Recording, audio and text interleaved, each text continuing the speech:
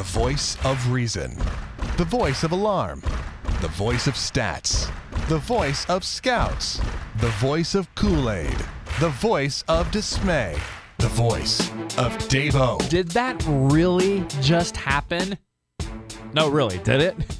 Because it's been 4 hours since the game ended, and I still don't believe it. It's Dave-O on another edition of Your Dish here on Clubhouse Conversation as the Royals improbably stay alive, to say the least, right? Improbable they'd come back and win this one, but they did. They evened it up 2-2 with Houston after a 5-run, 8-inning propels KC to a 9-6 win. And what became a morgue down there at Minute Maid Park? Good grief. And how about some odds? If you're into odds, at the end of the 7th inning today, the Royals had a 1.6% chance of winning this game. 1.6% chance is what KC had if you go by strictly the numbers at the end of the 7th inning. How about last year for comparison's sake in the wild card game? At that exact same juncture when the Royals found themselves down 4 in that 8th inning, last year they had a 3.5% chance at winning the game. So 1.6 today, 3.5 last year. And it is true the Royals came back multiple times last year in that wild card game. And it's true that the Royals were able to extend payroll and garner a lot more interest and make a World Series run based on that one game. So to this point, you could definitely make the argument the wild card game was bigger. But it's like apples to oranges. It's a good thing we're even arguing about this, right? I would say today, to me, was even more improbable. And we'll get to that. We're going to break this whole game down. We're going to preview as well the Game 5 match at the K, 7:07 on Wednesday night. But first, let's start with our player of the game. It's Eric Hosmer. First of all, puts the nail in the coffin with a 2-run home run in the 9th. Good to see Haas get hits in his last 2 ABs. Goes deep. 2 big runs for KC, but also a huge hit that knocked in a run during that 5-run 8th inning for the Royals. Also scored that inning. And let's begin with that. And we'll get to Ventura and the pitching and do all that. Some more odd talk here. Some odds talk. But that inning offensively, you saw Ryan Madson basically implode for the Royals out there in the 7th. Madson gives up 2 runs on 4 hits in the 7th inning, including back-to-back home runs to Carlos Correa and Colby Erasmus. And things looked as though they were done for the 2015 season at that point. I still had hope going into that inning that the Royals could come back. It was actually pretty positive overall. But that half inning put the nail in the coffin for me the first time. I mean, Hosmer put it in for me again in the 9th, or ending with that home run. But for me, the nail was in the coffin after those back-to-back home runs. And you followed up with a little seeing eye single up the middle. The crowd's going nuts, and you think, man, it's over. I mean, if you follow me on Twitter, you know I thought it was over at Royals Clubhouse. And I felt, some emotions came to me thinking, man, are we ever going to win a World Series now? We had last year, Game 7 at home. This year we go all in and give up so many pitching prospects like Sean Manaea and Cody Reed and Finnegan and Lamb. You go out there to give those guys up to get names like Johnny Cueto, who won't be back, and Ben Zobrist, 50-50 is back. You wonder if the Royals re-sign Gordon. You start thinking about other teams like Cleveland with that starting pitching, and Houston with these position players for years to come, and Minnesota, and you start thinking to yourself, as our window starting to crack shut? I was thinking that. I'll admit that. And you look at market conditions, teams like the Yankees and Red Sox and White Sox and Tigers can go out and buy guys and can keep all their homegrown players. The Royals' homegrown players are getting to the point where 1 or 2 of them or more of them may be going in the next 1 to 3 years, with contracts getting bigger. Guys are getting a little bit older, having to save money at certain points.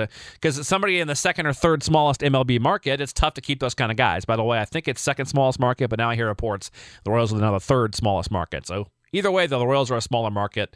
A different topic for a different day. But I start thinking to myself during that long commercial break after the home runs, and before I know it, top of the 8th inning rolls around. I'm depressed. I'm down in the dumps big time. And then it happened. Alex Rios, a seemingly innocent leadoff single. You think to yourself, wow, would have been nice if MLB and the replays in New York didn't screw the Royals out of that 7th inning, right? When Terrence Gore got called out at 3rd base, making the 3rd out of that inning after the replay. He was called safe, and New York overturned it. Still can't figure out, A, he was forced off the base by Valbuena. B, he wasn't tagged with a glove. It was like a forearm. So first you think to yourself, well, it would have been nice if that base hit would have been allowed to happen there. New York, Rios gets a leadoff single. You kind of just think, whatever, right? At that point, you're just still ticked.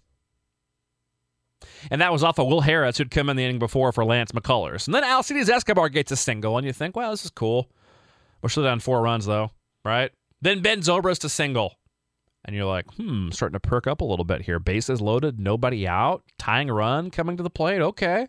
Lorenzo Cain knocks in a run. It's now 6-3.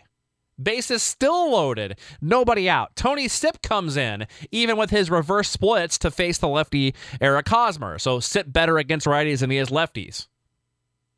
Hosmer greets him with a single. Now it's 6-4, nobody out. Now I'm fired up. Now I'm like, man, is this? And I'm already thinking about the 8th inning against John Lester, the wild card game, aren't you? Right at this point right now? The Kendrys Morales at bat is when you really knew the Royals were going to win this game. Because up to that point in this series, the Royals had really gotten no breaks. I mentioned it yesterday. How many times has Mike Moustakas stung a ball during this series right at an outfielder? I can count 3 off the top of my head that Moose stung right to the right fielder for Houston, George Springer. Alex Rios, a near double in Game 2 that would have given the Royals a lead before they ultimately won that game when it was still tied. Remember that one? Just barely foul. Today, the Astros get that 3rd run. The double just down the right field line. Scoring the run. Barely past Hosmer's glove. Barely far enough away from Rios where he couldn't get to it quicker.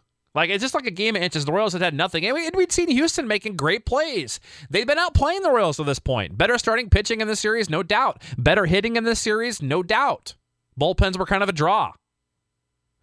To that point in the 8th inning, Houston had outplayed the Royals and deserved to win. They did, if you looked at it objectively. But then the Royals get a break after Houston seemingly is perfect on defense. Now, there was Chris Carter a couple times at first base, could have had double play balls and only got a force out, but you never saw him completely throw a ball away and have a 2-base throwing area. You never saw anybody on Houston make a bad defensive play, really. Not in a big situation. I mean, you saw Lorenzo Cain yesterday drop a ball in left center that he catches 49 out of 50 times. You saw Rios butcher a ball or two in the right field corner in games 1 and 2. There's a bunt made, the Moustakas and Cueto, defensive mislaps there mentally between the two, miscommunication. My point being, the Astros hadn't had that. Finally, they do. The Kendrys Morales at bat. They catch a break. The ball is hit, squared up nicely off of Sipp, the pitcher, deflects towards Correa, who was not going to turn 2, but that would have been a force out at second base there. But the ball bounces just an inch away from his glove. Goes through the wickets. The game is tied. The Royals now have 1st and 3rd with nobody out, with Jarrod Dyson in to run. You know, at that point when it's 6-6, 1st and 3rd, nobody out, I knew the Royals were going to win. Just like I knew they were going to lose 15 minutes earlier. I knew they were going to win at this point. Dyson swipes 2nd, and Mike Moustakas a fantastic at bat. He's had several in this series. He strikes out 10 pitch at bat, so maybe fantastic is the wrong word, but a good at bat. Seeing pitch after pitch after pitch. The Royals then have a 2nd and 3rd with the 1-out situation, tie game. Salvador Perez no longer in the game because of what I'd mentioned earlier when Terrence Gore came in to run for him the previous inning there in the 7th. And it's not September, so you can't pitch hit for Butera. There's no Francisco Pena over on the bench. So Drew Butera, his first postseason at bat, how big of a situation? Definitely, I'm sure if you ask him, the biggest at bat of his life. 2nd and 3rd, 1-out, tie game, elimination game on the road. Top of the 8th, and Drew Butera gets to face Luke Gregerson, the closer. Big-time slider, big-time stuff. And Butera quickly gets down in the count 1-2, including swinging in a slider way out of the zone. You're thinking, oh, crap, he took the first pitch fastball, 1-1, swings at the breaking ball low and away, it's 1-2. Oh. You're thinking to yourself, man, come on, Drew, just get a sac fly, put the bat in the ball, find a way, get that run in from third base. Anything. Whatever it takes is what you're thinking. And then you kind of think, well, if he strikes out, we still have Alex Gordon. Thankfully, Butera could have easily folded there, and he didn't. A 10-pitch at-bat for Drew. He draws a walk against the closer. That, to me, the biggest at-bat of the game. And you could argue that Rios' at bat leading out the inning was the biggest. You could argue the Morales at bat, like I just said, with the ball going through the wickets is the biggest at bat. All those at bats were huge because they were all dependent upon each other. If the Royals don't get all those at bats, they don't win this game. But to me, the Butera at bat's the one that nobody will talk about that perhaps was the biggest of that inning. It loads the bases for Alex Gordon. And you know what happens? Gordo, after he gets 2 strikes, finds a way to put the bat in the ball. Nice diving play by Altuve to his left, throwing out Gordo, but the run scores. The Royals go up 7-6. They get a lead. Alex Rios walks. Escobar's called out on a high strike. But think back to this. If Butera, let's just say, strikes out there, he's down on the count 1-2, or an infield pop-up. If he doesn't get that run in from third, Gordon's next at bat, if you want to assume the same thing happened, which it may not have. Things probably, in fact, wouldn't have been the exact same. But let's just go by hypothetical that they would have been. Gordon's at bat's the third out of that inning and still tied. And Hosmer's not due up for several hitters. And you're probably going to get Gregerson the next inning. So not only would the Royals probably still be in a tie game, Hosmer would not have had the opportunity to get that 2-run home run because you would have been 3 hitters earlier in the lineup, and Gregerson's probably still in the game because he wouldn't have thrown that many pitches at that point. It's the 9th inning. They would have probably run him back out there again. He did throw yesterday, but I'm assuming if he throws 12 pitches or less, he's back out there for the 9th. But the Royals get him above 20, and a lot of it's predicated by the at-bat by Butera. So that's kind of my thoughts on that. How big, I mean, gosh, every at-bat, that whole inning. Even the Moustakas strikeout, great at-bat. Rios draws a walk after starting the inning with a hit. Gets on base twice that inning. How about some credit for Rios, who's been a favorite Royals Nation whipping boy throughout the season and postseason. Couple walks on this series, a double, big hit today. Not having the season or series he wants overall, but at least Alex is contributing.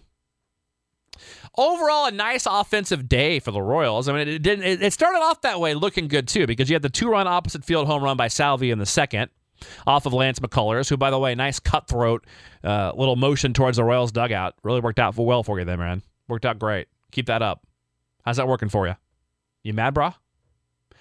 But then you have, after that second inning where the Royals get up 2-0, then you have basically nothing until the 7th and 8th inning. So it was frustrating there for a while. It did not look good. But, man, KC came through in the end.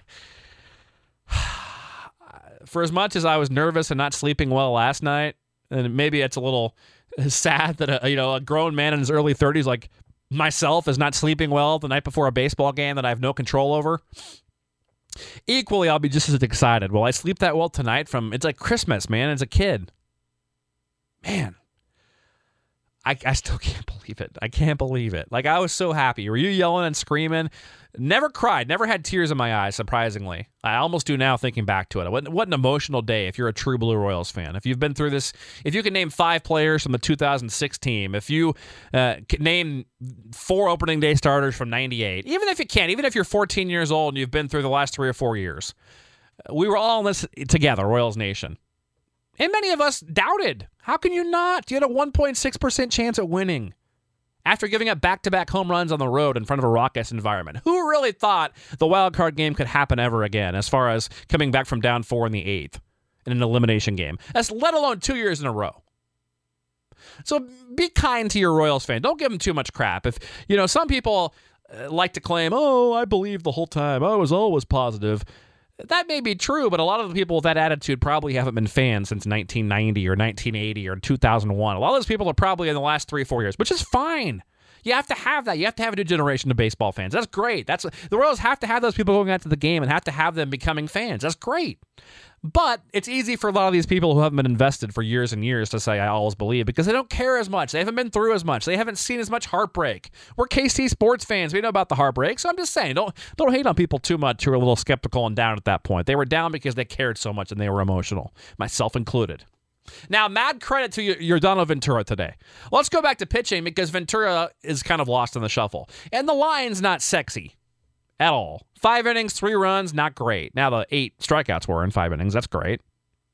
Just went away from Tyon Leonard's postseason record for the Royals. Strikeouts in a game of 9. 3 runs on 4 hits, though. 3 walks allowed by Ventura in the 5 innings. So not great. One of those walks was intentional, by the way. But I thought he responded well. He was intense. He came out focused. I could see it from the start, and I tweeted that at Royals Clubhouse. You could just see it. He looked angry, focused, like he was going to be the man today. It wasn't going to happen again. He wasn't going to lose again. And he didn't. And had Carlos Correa not turned around a fastball at 96 that was like 5 inches inside the plate for a home run, it would have been a great day for Ventura. Carlos Gomez did hit a ball off a tee that was a spinner up there, a hanging curveball in the middle, so that was a no-doubter and a bad pitch by Ventura. But the Correa one wasn't, the first one. Correa, of course, hit 2 home runs today. It's ridiculous how good he's going to be. If he stays healthy, guys like him and Trout and Harper are Hall of Fame players. They're the new generation of MLB, face of MLB. I'm not going to call Francisco Lindor a Hall of Famer, but Lindor could be a 6, 7, 8-time All-Star for Cleveland. A lot of good young position players in the game. So Correa is good. Kelvin Herrera comes in, gives up a couple of walks and a run, but does strike out 3. And the waiter, first 2-inning save of the year, 7 up, 6 down. Just a single allowed, 3 Ks, no walks. The Royals get it done. Nice outing by Ventura. It was a nice response. He threw the ball much better today than he did in that rain-shortened game 1. Royals are coming home. It just seems like destiny, doesn't it? Like this is like they're supposed to win this series now. And there's no guarantees. Houston's dangerous. They ain't going to back down. But believe me, Houston in the back of their mind now has some doubt because they had the series won. They were at home. Now they've blown it. They're thinking, now we got to go to Kansas City. It's going to be tough for Houston. And it's going to be tough for the Royals. It ain't going to be an easy win on Wednesday. And let's go over this game. Colin McHugh, who threw game 1 against the Royals. Johnny Cueto, who threw game 2 against the Stros. That's the matchup, 7-07, like I said, on Wednesday. McHugh, during the regular season, was 19-7 with a 3.89. Cueto, meanwhile, 11-13, a 3.44. Now, game 1, McHugh, I thought the Royals kind of let off the hook. I didn't think the Royals had great approach. They were over-swinging. 6 innings against the Royals in game 1, allowing 2 runs on 4 hits. 1 K, 1 walk. The good news is, I don't know. I don't feel like McHugh is really going to be a lot better than that. And the Royals saw him recently. I believe they'll come out more relaxed now. You have to believe. Coming home, knowing it's a winner-take-all, but you're at home now. You're seeing a guy for the second time, and realistically, the Royals, while they have had pretty good at-bats throughout this series, especially the last 3 games, as far as patience and seeing pitches, the Royals have had pretty good high-quality at-bats. I will give them credit. Namely, Salvador Perez and Mike Moustakas. How about some of these at-bats? I mean, all the guys have, though. Rios has had some key walks. Gordo's had some key walks. Up and down that lineup. We've seen Escobar with more patience. Big kudos to the Royals for their approach. They couldn't get the big hit. 0 for 12 with runners in scoring position in games 1 and 3 combined, but they've been having better at bats, I thought. Just haven't had the luck. Been kind of asleep. Guys like Hosmer in particular, guys like Gordon, some of those guys haven't been getting the big hits, but now they're starting to. So you got to feel comfortable if you're the Royals. Coming home, you got to think to yourself, man, we're not playing that well, and it's 2-2. We're bound. We're seeing this guy again. We haven't done crap so far in this series. Because the Royals to themselves have high expectations. They're thinking to themselves they haven't done much offensively. Those guys know they can play much better, and that's a good thing because they're confident. They know coming home against McHugh, we've seen this guy. We're back at home. We haven't been playing that well, but we will now. We're relaxed. We know what it takes. We got this, guys. We got Cueto on the mound. I love the Royals in this matchup. Now, one thing you do have to assume is that Dallas Keuchel's available for 2 to 3 innings. Probably a guy you see in the middle innings, between the 4th and 7th. So a chance the Royals do get Keuchel 2 or 3 innings. So it's important the Royals get off to a lead. It's important every game in the postseason, but the Royals need to get at least 2-3 runs minimum off of McHugh, who will not probably go much more than 5 innings, especially if Keuchel's available. They got Mike Fiers as a long guy available as well, although he may be saved for extra innings if they're going to, in fact, use Keuchel. And they may not, but I think it's a pretty damn good chance you're going to see him. So the Royals need to get to him early in that game. They're throwing Johnny Cueto, who was disappointing in game 2. We talked all about that. It was just not a good outing for Cueto. 6 innings overall for Cueto in game 2, 4 runs on 7 hits. Going to have to be better. The encouraging thing was he did retire, did Johnny. 12 of the last 14 he faced and did throw scoreless frames the 4th through the 6th inning. So while the Royals in one fashion won despite Cueto in game 2, he did keep them quote-unquote in the game. I hate that term, but he did. He kept them in the game, gave them a chance to come back before the bullpen shut down, and the Royals excelled late in that ball game. How can you not like the Royals, though, right? Coming home in game 5. It's far from a lock. This is going to be a tough game, but you've got to like the Royals and their chances as we head into game 5. Man, what What more can you say? I hope I've done an okay job of going over this game and making some points that you agree with. Some maybe you don't, but maybe some things you hadn't thought about.